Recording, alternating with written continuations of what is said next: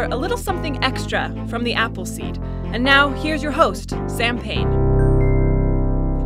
It's great to have you with us for a little something extra here on the Appleseed.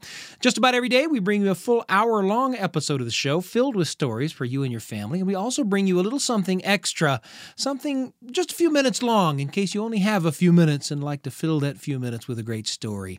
And we're going to bring you something from Brian Fox Ellis today. Brian Fox Ellis is a storyteller from Illinois who tells all kinds of historical tales, tales of Abraham Lincoln and his associates, tales of Mark Twain and Walt Whitman and more. And he also tells riverboat stories, and that's what this is. This is a story called Catfish for Supper. You're sure to enjoy it here on the Appleseed. Truth is, there were a lot of tall tales told upon these rivers. Next, I'd like to share with you a short one. Now, there was once a fine boat known as the Peoria that sailed the Illinois River. Now, according to the brass-mouthed captain of that boat, Captain Keese, it was the finest boat that had ever sailed the inland waterways.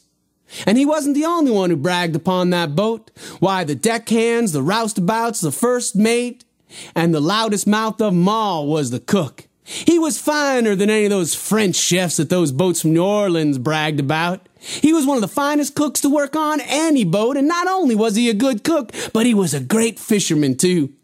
Now, he didn't use worms in the bait that most men use. He said worms are for worms. He liked to use good, strong bait like salted pork. Now, one afternoon, he was working kind of late and a pig died upon his boat. For in those days, boats not only carried passengers and cargo, but they often carried livestock as well, and this pig done give up the ghost. And so, he didn't have time to cut it up and salt the pork. He just put that whole pig, tip of nose to tip of tail, on a great big old meat hook, tied it to a cable, and threw that pig off the stern of the boat as the boat was heading on downstream.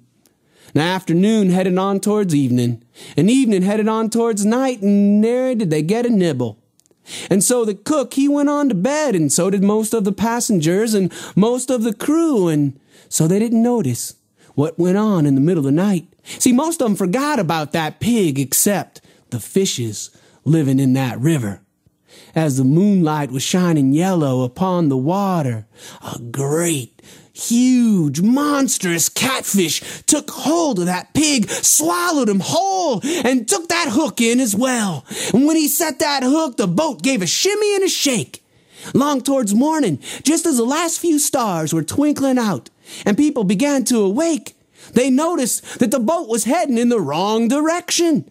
They ran out of their cabin, some of them half-dressed, ran out to the rail. A shout went up when they saw that catfish. That catfish was bigger than a bull buffalo. The captain hollered out, "Cut the rope, cut the rope." The cook said, "You'll do no such thing. We'll kill that catfish and fry him for supper." Well, the captain slipped into the pilot house and grabbed his rifle.